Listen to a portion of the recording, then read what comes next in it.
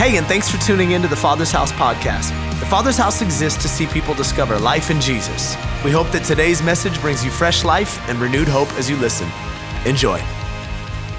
Hey, we are in week 8 of a series that we've been in now for quite some time called The Kingdom. Everybody say The Kingdom. Kingdom. Oh, good job. Thank you for that. You're welcome. Where we are talking about this Christian manifesto, the subject that Jesus talked about more than anything else during his 3-year ministry on earth, the kingdom of God, or as he often called it, the kingdom of heaven. And traditionally, at the beginning of these sermons, we provide a bit of a recap for anyone that's joining us for the first time. I'm gonna force you to go to YouTube or the podcast to get that recap because in an effort to ensure we have enough time to get to the content today, I'm gonna limit our recap to simply say this.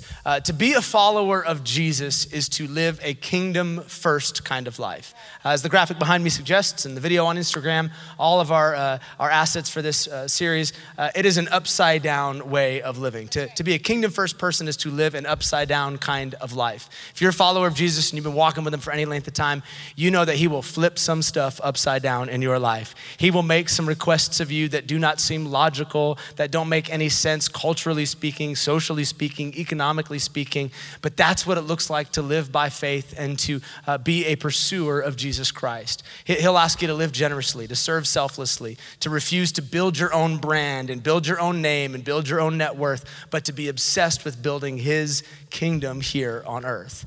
And so in light of those demands of Jesus, we've been asking ourselves a question every single week during this series, confronting one, but one that's important as we consider this upside down kind of life, and that's this. Am I a kingdom person? Have the ways of Jesus, have the teachings of Jesus, have they upended and inverted everything? Am I a completely different person today than I was the day I met Jesus? Or am I still living kind of like I used to live, wrong side up? And we've been considering a number of different principles every single week as we unpack the kingdom. Today will be no different as we consider that question once again.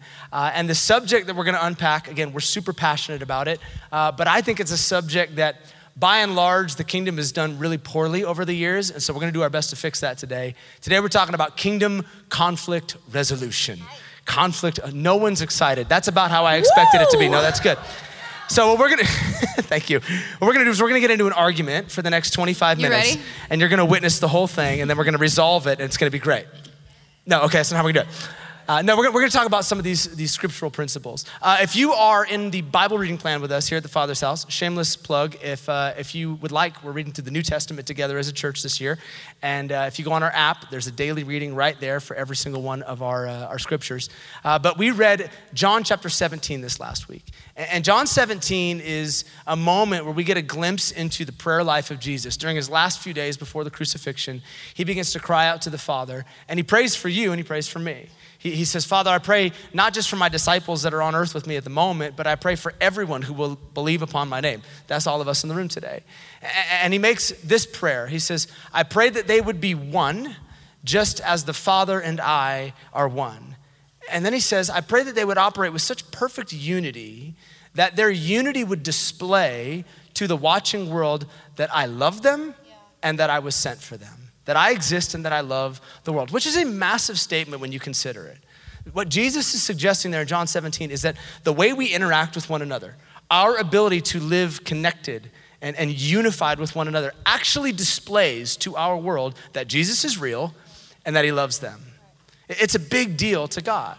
But one of the greatest enemies and threats to unity is conflict, specifically unresolved conflict. Anytime we're in arguments, anytime we're in conflict with one another, there is an opportunity for unity or there's an opportunity to divide.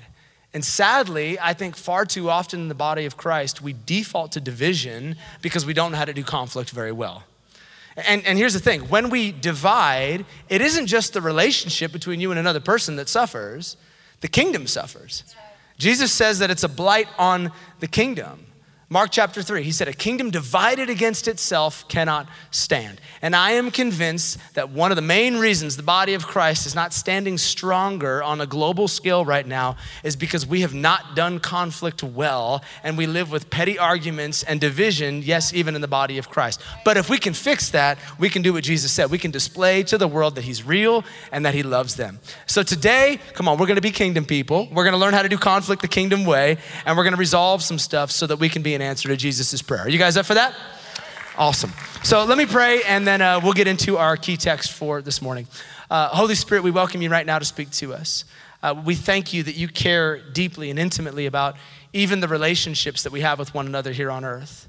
And God, I pray that we would approach this subject today with open minds and open hearts to receive from you, and that you would be faithful, Holy Spirit, to not only convict, but to reveal to us who we need to engage with as a result of what we're going to hear today. We love you, and we thank you in advance for what you're gonna do. In the great name of Jesus, and the church said, amen. Amen, amen. Well, the roadmap that we're gonna use today, the scripture that we're gonna focus on is Matthew chapter 18. I think that this is the most prescriptive method that Jesus gives us as disciples for how to engage, how to deal with conflict. So we're gonna not waste any time. We're gonna jump right into the scripture. If you've got a Bible, you could pull that out and turn to Matthew 18, verse 15. If not, it'll be up here on the screen. But let's read this out. This is what Jesus says. He says, "And if another believer sins against you, go privately and point out the offense. If the other person listens and confesses it, you have won that person back. But if you are unsuccessful, take one or two others with you and go back again, so that everything you say may be confirmed by 2 or 3 witnesses. If the person still refuses to listen, take your case to the church. Then, if he or she won't accept the church's decision, treat that person as a pagan or a corrupt tax collector." These are the words of Jesus. He gives us a 3-step process in dealing with conflict. He says, step 1 is go and have a conversation. Go to that person who offended you and talk to them. If they don't listen, then move on to step 2. Grab another brother or sister in Christ and go and have a follow-up conversation. And if they still don't listen, then you can get the church involved. You can jump into step 3. Now, for the sake of time today, we're going to focus a little less on steps 2 and 3, and we're going to spend the majority of our time focusing in on step 1. The reason being is that I think most of us try and avoid step 1. Most of us have a hard time with step 1. So we want to focus in on what it is that Jesus says and what step 1 truly looks like. Jesus says, step 1, hey, I want you to go and have a conversation.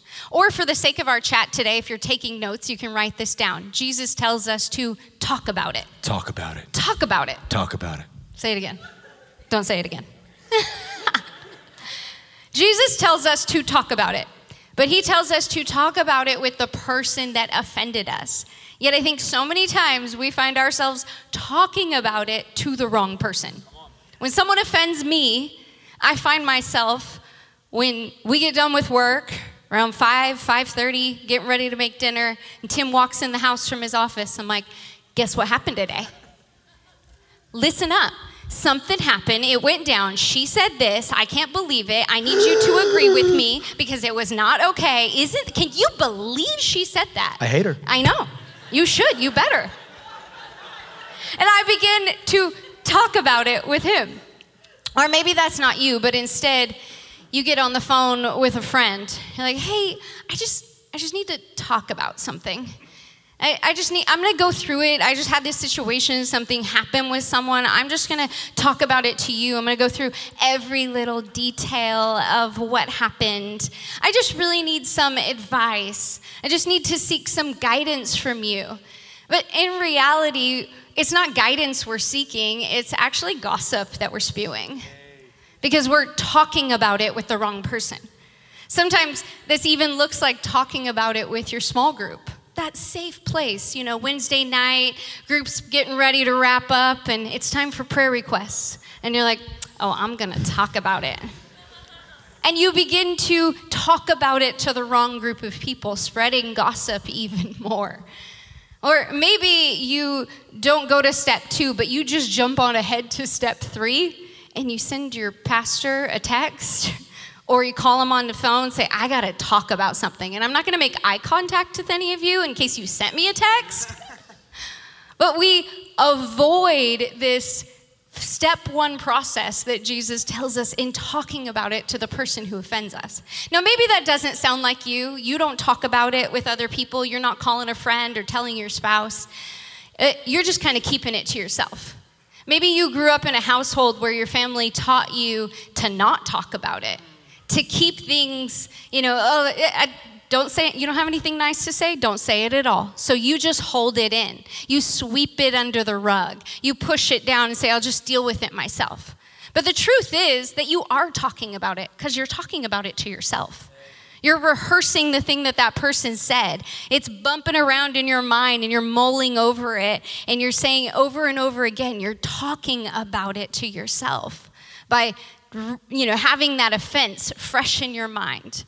Now, whether we're talking to the wrong people or we're just talking to ourselves, either way, we're not doing what Jesus told us. We're not talking about it with the right person. Instead, we're staying silent towards the person that offended us. And as Tim mentioned, there's division that wants to happen in the body of Christ. We see that. It's present.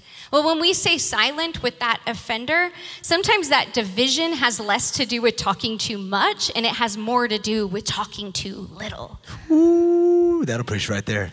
Say it again. Should I read it out? Yeah. So it's perfect? Yeah. Sometimes division has less to do with talking too much and more to do with talking too little. Come on, someone needs to write that down. Okay. So I want to paint a visual for you because often this is where we falter. We fail to talk about it. But what we don't realize is when we're not talking about it, here's what we're doing. We're watering it. When you don't talk about it, you water it. Let me explain what I mean by that. Hebrews 12, look at what the scriptures say. Make every effort to live in peace with everyone and be holy.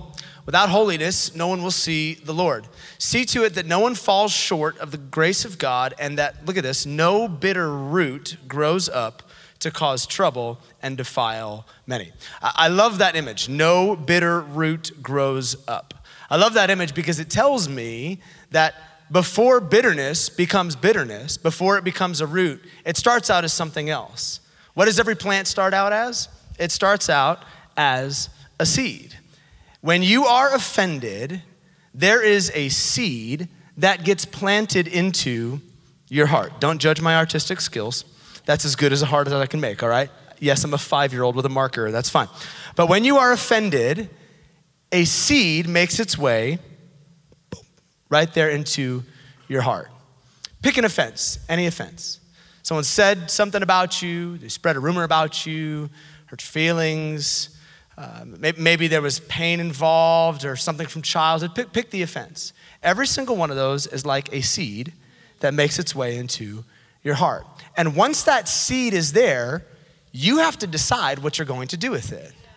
If we do exactly what we're learning about here in Matthew chapter 18, if we quickly, immediately, if our knee-jerk response as kingdom people is to go and have a conversation with the other person, then we starve this seed of what it needs to grow. We immediately choke out its ability to turn into anything that will take us out. However, when we don't, we begin to water it. We begin to provide that seed with the sustenance it needs to grow. And every day that goes by where you refuse to have that conversation is like another drink of water to that seed. You walk out into the garden of your life and you pour a little bit more water onto that seed until before you know it, you got a full-grown bush of bitterness in your life. You're bitter. Don't call me bitter. You don't know me. Here's what bitterness looks like. Bitterness looks like not being able to hear that person's name without wincing a little bit. Bitterness feels like rehearsing that offense over and over and over again in your mind. And every time you rehearse it, you get more and more furious. It festers and it stews, and then you begin to imagine scenarios where you're seeing them finally after years or weeks, and you're finally gonna unload on them and share all your visceral hatred for what they've done, and I'm finally gonna tell them what it's like. And then when you do see them, you shut down and you cower away in fear, and you go right back to the cycle, and you just keep watering that seed. Come on, how many know what I'm talking about today? Yeah. If you're honest, yeah, we know what this feels like. But let me share a thought with you that's uncomfortable, but it's true, and we need to remember this. That bitterness is on you. That's your fault. I know that it would be easy to blame the offender for the bitterness, but scripturally speaking, bitterness is on us, not on them.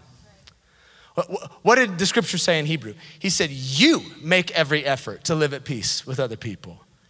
He said, you make sure that a bitter root does not grow up in your life. Jesus said in Matthew 18, you go and you have the conversation with somebody in private. You. Are you noticing the pattern? Jesus places the onus of responsibility on the offended party, not the offender. He says, if somebody offends you, it is your job as a kingdom person to take the initiative and have the conversation. Because if you don't, you're just gonna continue to nurture this seed until you got a root of bitterness growing up in your life. And let me take it one step further. One more thought that we can draw from this text. That refusal to water, that refusal to stay silent, it's not just a one-time event. It's a daily discipline that believers need to be engaged in.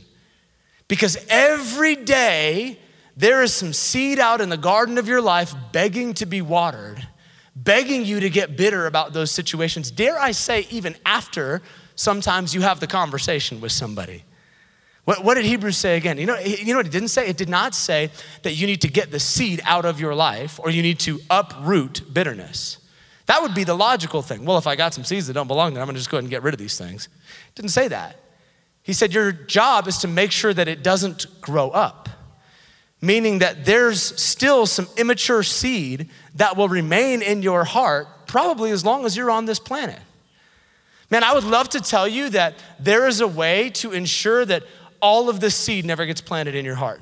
I'd love to tell you that you can get so calloused and thick-skinned that people can never say anything to offend you. That's just not reality. Offense happens. It's gonna continue to happen. You can't make it unhappen once it's happened. In fact, the longer you live, the more your heart just seems to collect some of these seeds. Ask someone who's a few years older than you, a few decades older than you. There's plenty of opportunity to be offended in this life. But you can't avoid the offense. You get to choose with how you deal with it. Will you water it by staying silent, or will we do what Jesus says? Will we talk about it? And if we're kingdom people, we've got to talk about it. Say that again. We've got to talk about it. Yes. Somebody's ready to flee the room. Like, that's right. Okay, I'm ready to have the conversation. Before you grab your purse, before you leave the room, we need to understand a couple of things. We need to get a couple of things straight before we're ready to have the conversation. There's two things that we need to keep in mind. I'm going to address the first, and Tim will address the second. The first thing that when it comes to conflict that we need to make sure we do before we have the chat is we need to have the right motive. We need to have the right motive.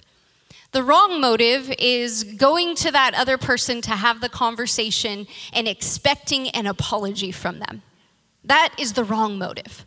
It's also the wrong motive for us to have to go to them so we can try and seek justice on our own behalf. We also shouldn't go to that person with the motive of, I'm right and you're wrong and I need to set you straight. I need to educate you on this. Another motive that we can't have is that we go to them with the intention of simply getting everything off of our chest, every grievance, every detail of what they did to offend us, all in an effort to try and make ourselves feel better, when we realize that actually doesn't make us feel better. Now, none of those things can be our motive. Instead, the goal is very simple. Our motivation has to be restoration. The motivation is restoration. To be restored with that brother or sister in Christ. To do as it says in Hebrews 12, to make every effort on our part to live at peace with them. To restore unity. So you might be asking yourself, okay, so if I need to have the right motive, then how do I get it? Well, I'm really glad you asked, because I'm going to tell you. Are you ready to write this down? It's a big one. It's brilliant. You ready? Pray. Pray.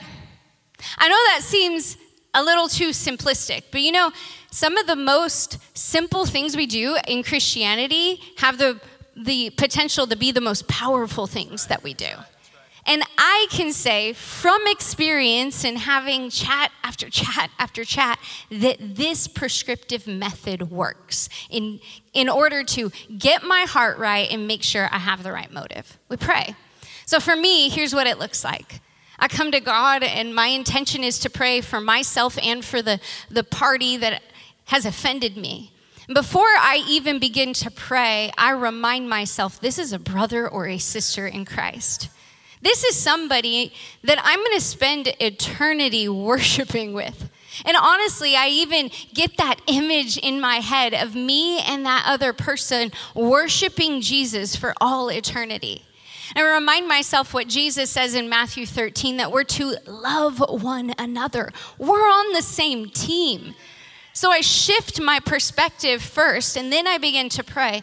God, I pray that they would receive what I have to say. I pray their heart would be open. And I begin to thank God for that person. God, thank you that they're your son, they're your daughter. Thank you for the unique way that you made them. And I get specific here. I begin thanking God for who they are. I remind myself of good things they've done, kindness they've done to me, things that they've done to other people. Why? So it shifts my perspective to focusing on the positive attributes of this person and not just the negative situation that we have in front of us. And then I begin to pray for my own heart. God, would you rid me of the wrong motives of judgment or anger or trying to set them straight? And would you give me your heart and your motive? Something incredible happens in that moment as I pray. All of a sudden, the frustration I have towards them, the anger, the annoyance begins to dim. And it doesn't completely diminish, but it dims. And all of a sudden, my perspective is shifted, and I begin to have the right motive, a motive of restoration. That is the goal. That's the intention in having the talk. So now that I have my motive right, it's time to go and talk about it. And as I begin to have this conversation, verse 15 says that if the other person listens and confesses it, then you've won that person back. That word listen means that they truly hear you, not just with their ears, but their heart's engaged, and that they actually engage in a restorative conversation. They're willing to go there with the goal of, hey, we may not see eye to eye. We may not even agree at the end of the day, but that's not the goal. The goal is to restore the relationship. They truly hear you. But if you take this prescriptive method, you do step one, and you do it flawlessly, you have the right motive, and they don't hear you. Maybe they're kind of closed off. They won't even engage in the conversation. Maybe they even become combative. That is when you can move on to step two. You can go to a fellow brother or sister in Christ who's a mature believer, somebody maybe in your group or your mentor, and you say to them, hey, I need some help having this conversation. Now, you have to pick the right person here. They have to have the same motive of restoration, and they have to be willing to pray and walk into that follow-up chat with that objective mindset. Now, you go and maybe you sit down and you try and have that follow-up conversation, and you aren't met with someone listening. They're still combative. They're pushing against you. That's when you can move to step 3. And here's what you do. You simply email David at tfh.org, and he'll take care of all your problems. No. That's when... That's not even the right church. tfh.org is a different church. That's great. We're going to send him to a different church to deal with all your stuff. You're That's welcome, awesome. David. You're welcome. So that's when you come to the leadership of the church, whether that's your small group leader or someone in a position of authority, a pastor, and you bring it to the church. You say, hey, I've tried step 1, I've tried step 2, now I'm coming to you. And then if that person is still not acting as a kingdom person, they're still not listening, then if all else fails, and only then, Jesus says this, that's when we move into verse 17, and he says you can treat that person like a tax collector or a pagan. Now really quick, let me just clear up what that doesn't mean. That doesn't mean that we shun them. That doesn't mean that we excommunicate them. Instead, we do what Jesus did. How did Jesus treat tax collectors and pagans? He treated them with love and with grace. So although they won't hear us, although they won't engage in a restorative chat, we still treat them with love and with grace. But we also have the understanding and we don't have an expectation that they will act as a kingdom person acts. Instead, it's just love and grace that we give them. So good. All right, so beyond having the right motive, we need to have, number two, we need to have the right mindset, I love that word mindset because it means to have a predetermined inclination. It means that I'm approaching this conversation with another person and my mind is already made up about the outcome. I know what the intent here is. I know where we're heading. I'm closed-minded on the matter. And that might not sound like good advice. Like, shouldn't you have an open mind as you get into these conversations? Actually, in this case, we've been called to have a closed mind. Jesus doesn't just suggest it, he actually commands that we step into these conversations with a closed mind, but not the kind of closed mind that you're thinking. Here's the closed-minded mentality of a kingdom person. As we deal with offense, we must predetermine to forgive. Yeah. Predetermine to forgive. This is not an option. This is not something I'm hoping for. I have made up my mind. When I step into this conversation, I have already forgiven the person on the other side of this chat, regardless of the nature of the offense. I'm predetermined to forgive. As Jesus begins to give us this method here in Matthew 18, after he's concluded, he's met with kind of an odd request from one of his disciples. He's like, hey, I got a question, hand lifted, it's Peter. And Peter's like, so I hear what you're saying, Jesus. We do the thing, we have the conversation, we go to the other brother, we go to the church. But let me ask you a little sidebar question here. How many times am I supposed to do this? Like, what if this keeps happening? What if they keep offending me? What if they keep hurting me? What if they keep posting about me? Come on, what if they keep spreading rumors about me? Then what am I supposed to do? How many times am I supposed to forgive this person? That's an honest question. Yeah. And Jesus responds somewhat sarcastically. I love that Jesus has sarcasm. It makes me feel justified in my sarcasm sometimes. But he responds back and he says, oh, Peter, great question. Here's the answer. Go ahead and forgive that person 70 times 7 times. Now, if you're doing math, it's 490 times. But Jesus isn't saying like, hey, 490 is the threshold. After that, you can do whatever you want.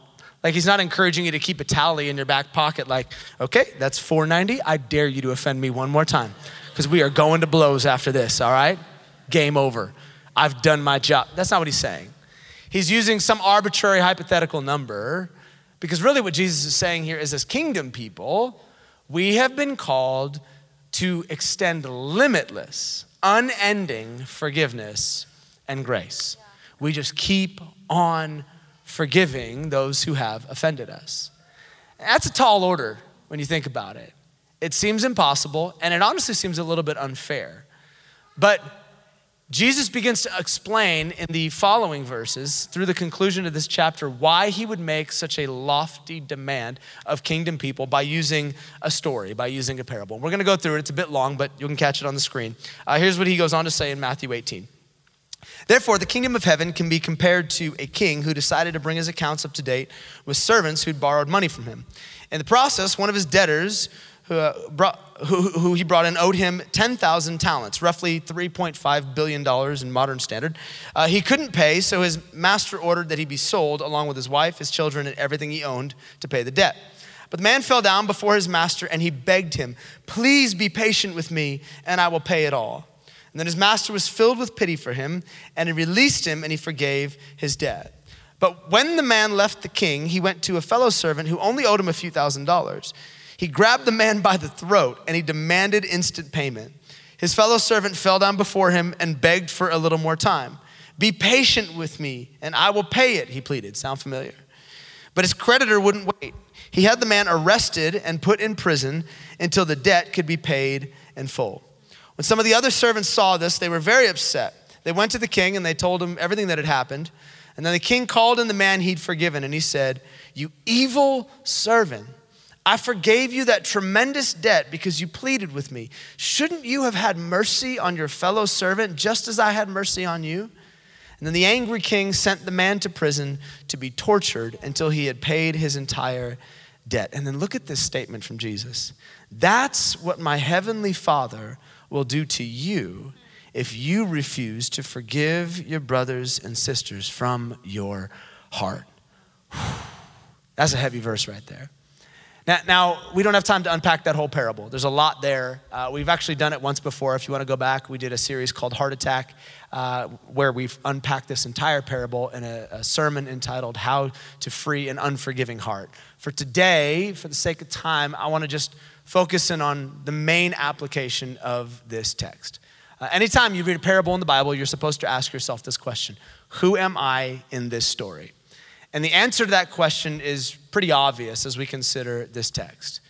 You and I, all of us, we are that servant that was forgiven an astronomical amount of debt. Right. A debt that none of us could ever repay. Right. Does anyone in the room have $3.5 billion? Please identify yourself. I'd love to know who you are. Yeah. No, there's no way we could have repaid the debt.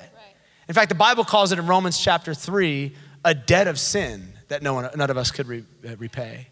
Every time you lie, every time you cheat, every time you lust, every time you fail, it's like another dollar being tallied up on what you owe the master until you rack up $3.5 billion worth of debt that there's no way you could repay. Only our debt is not monetary, is it? Romans 3 says that the wages, the payment for our sin is death. We've all racked up a debt of death that we could not repay. But then, like the servant in this story, there was a moment, probably for most of us in the room, I remember mine very vividly, where we came and we got down on our knees, whether literal or in the spirit, and we began to beg the King for mercy. We said, Jesus, there is no way I can pay for my debt of sin. I've failed, I've fallen, I'm gonna probably continue to fail and continue to fall, but I am begging you for something I do not deserve, but I desperately need. I need your mercy.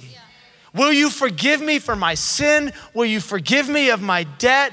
Will you allow me to walk free from this thing that I've racked up for myself? I know that I don't deserve it, but I'm begging you for it. And in his grace, God did not say, no, go to jail until you can pay back what you owe me. No, in his grace, he looked at you and he said, son, daughter, I love you so much and I will wipe away your debt of sin. You don't owe me anything. I have already paid the price. I'll take your debt upon myself. Come on, how many grateful today that you don't have to pay God back for all of your failures, all of your past?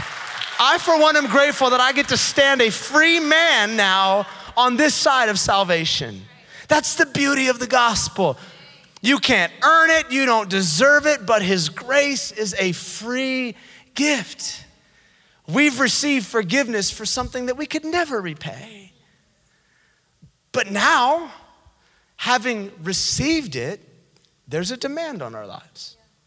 Jesus said, having received this unmerited forgiveness, I command you to extend it to others. Freely you have received, now freely you must give. He says, don't you see how much I've forgiven you of?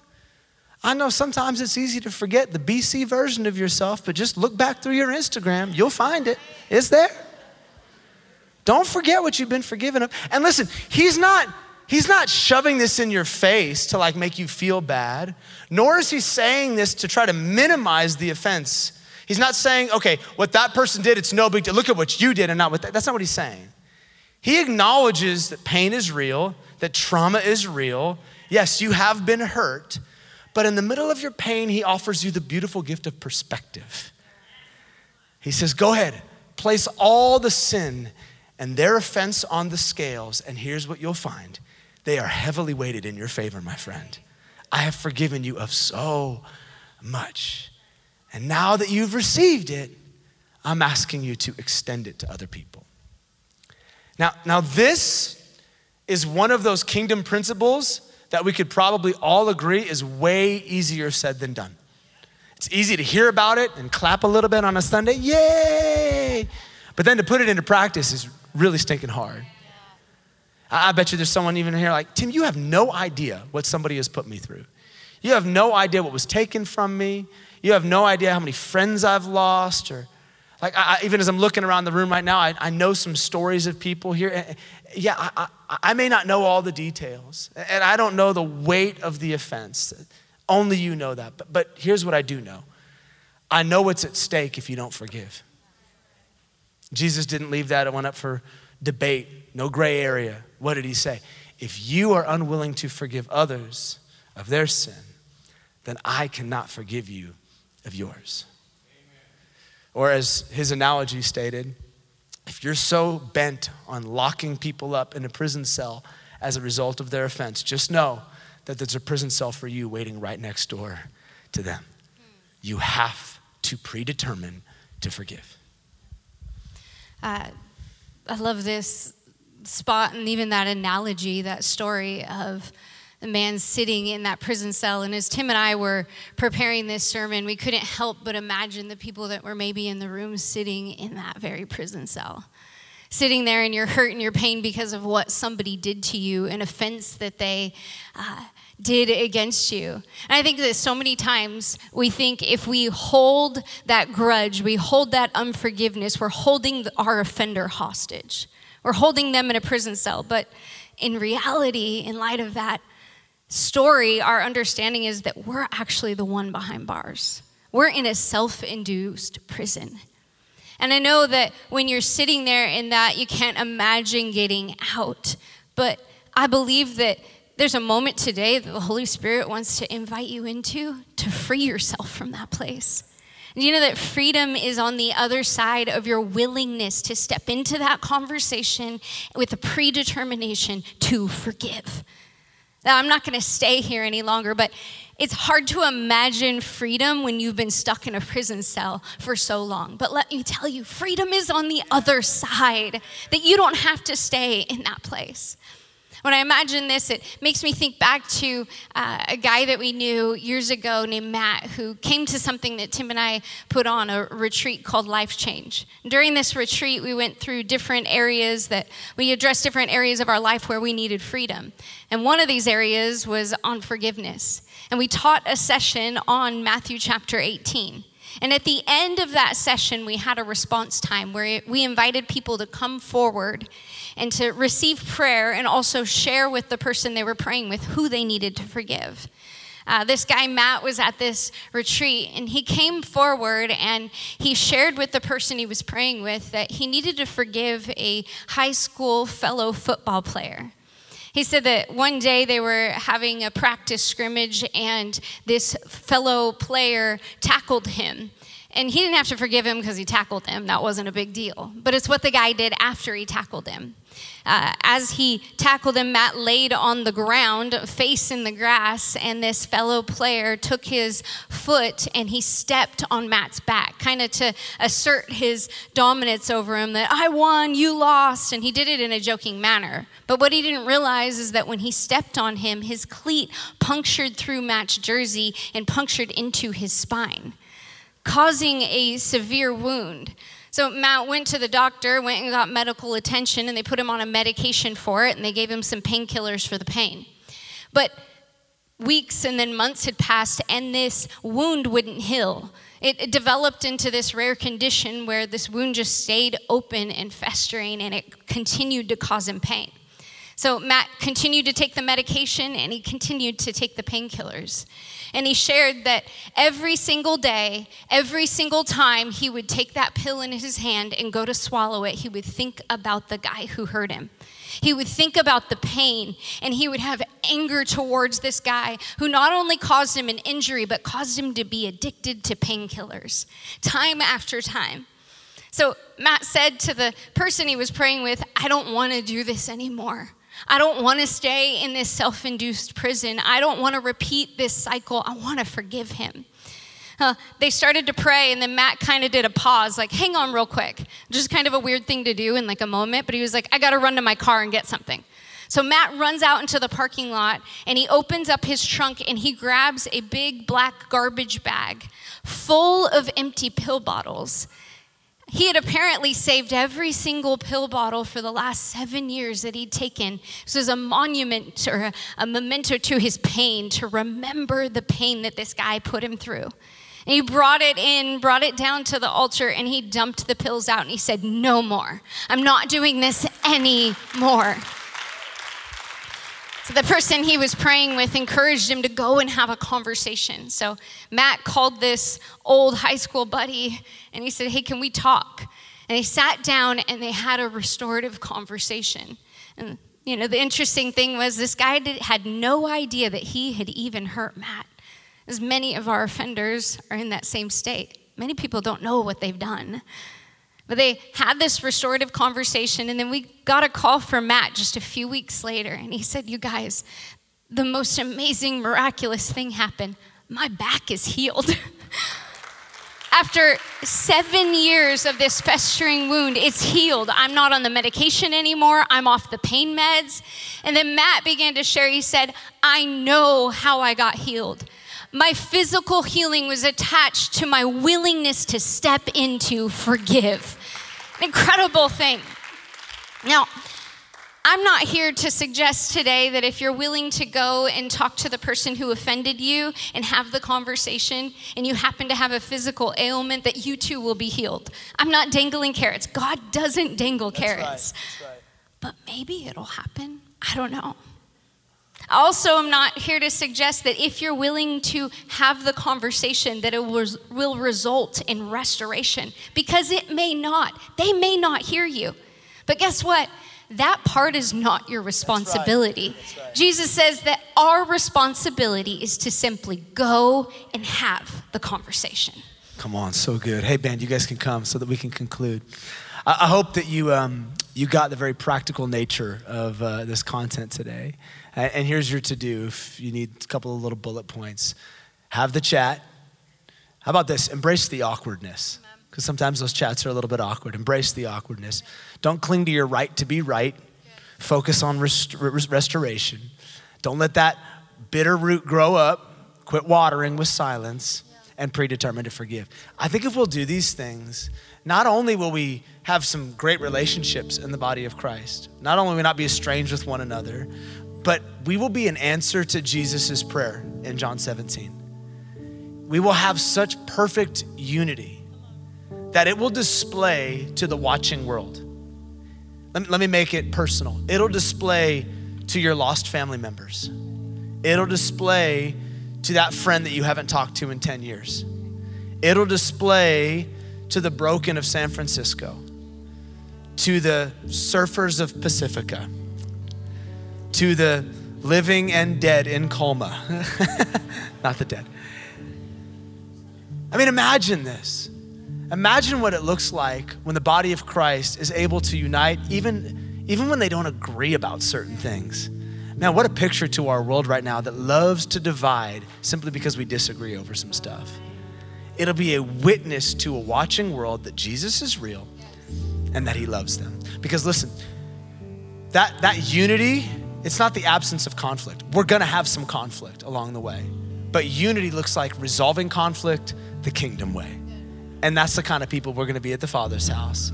We're gonna talk about it, we're gonna resolve it, and we're gonna move on in perfect unity so that we can show people the love of Jesus. You up for that? Let me pray over you as we land the plane here this morning. Jesus, we thank you for this simple method that you've given us in Scripture. And I pray that the practical nature of this would not be lost on any of us. Sometimes we look for deep spiritual revelation, but we miss the simple practical things because that just sounds too simple. But may we do the simple things because the simple things are powerful. May we pray for those that have offended us. May we engage in these conversations.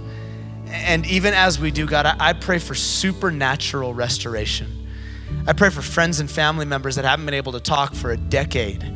And as a result of a mature believer stepping into that conversation, I pray for restoration.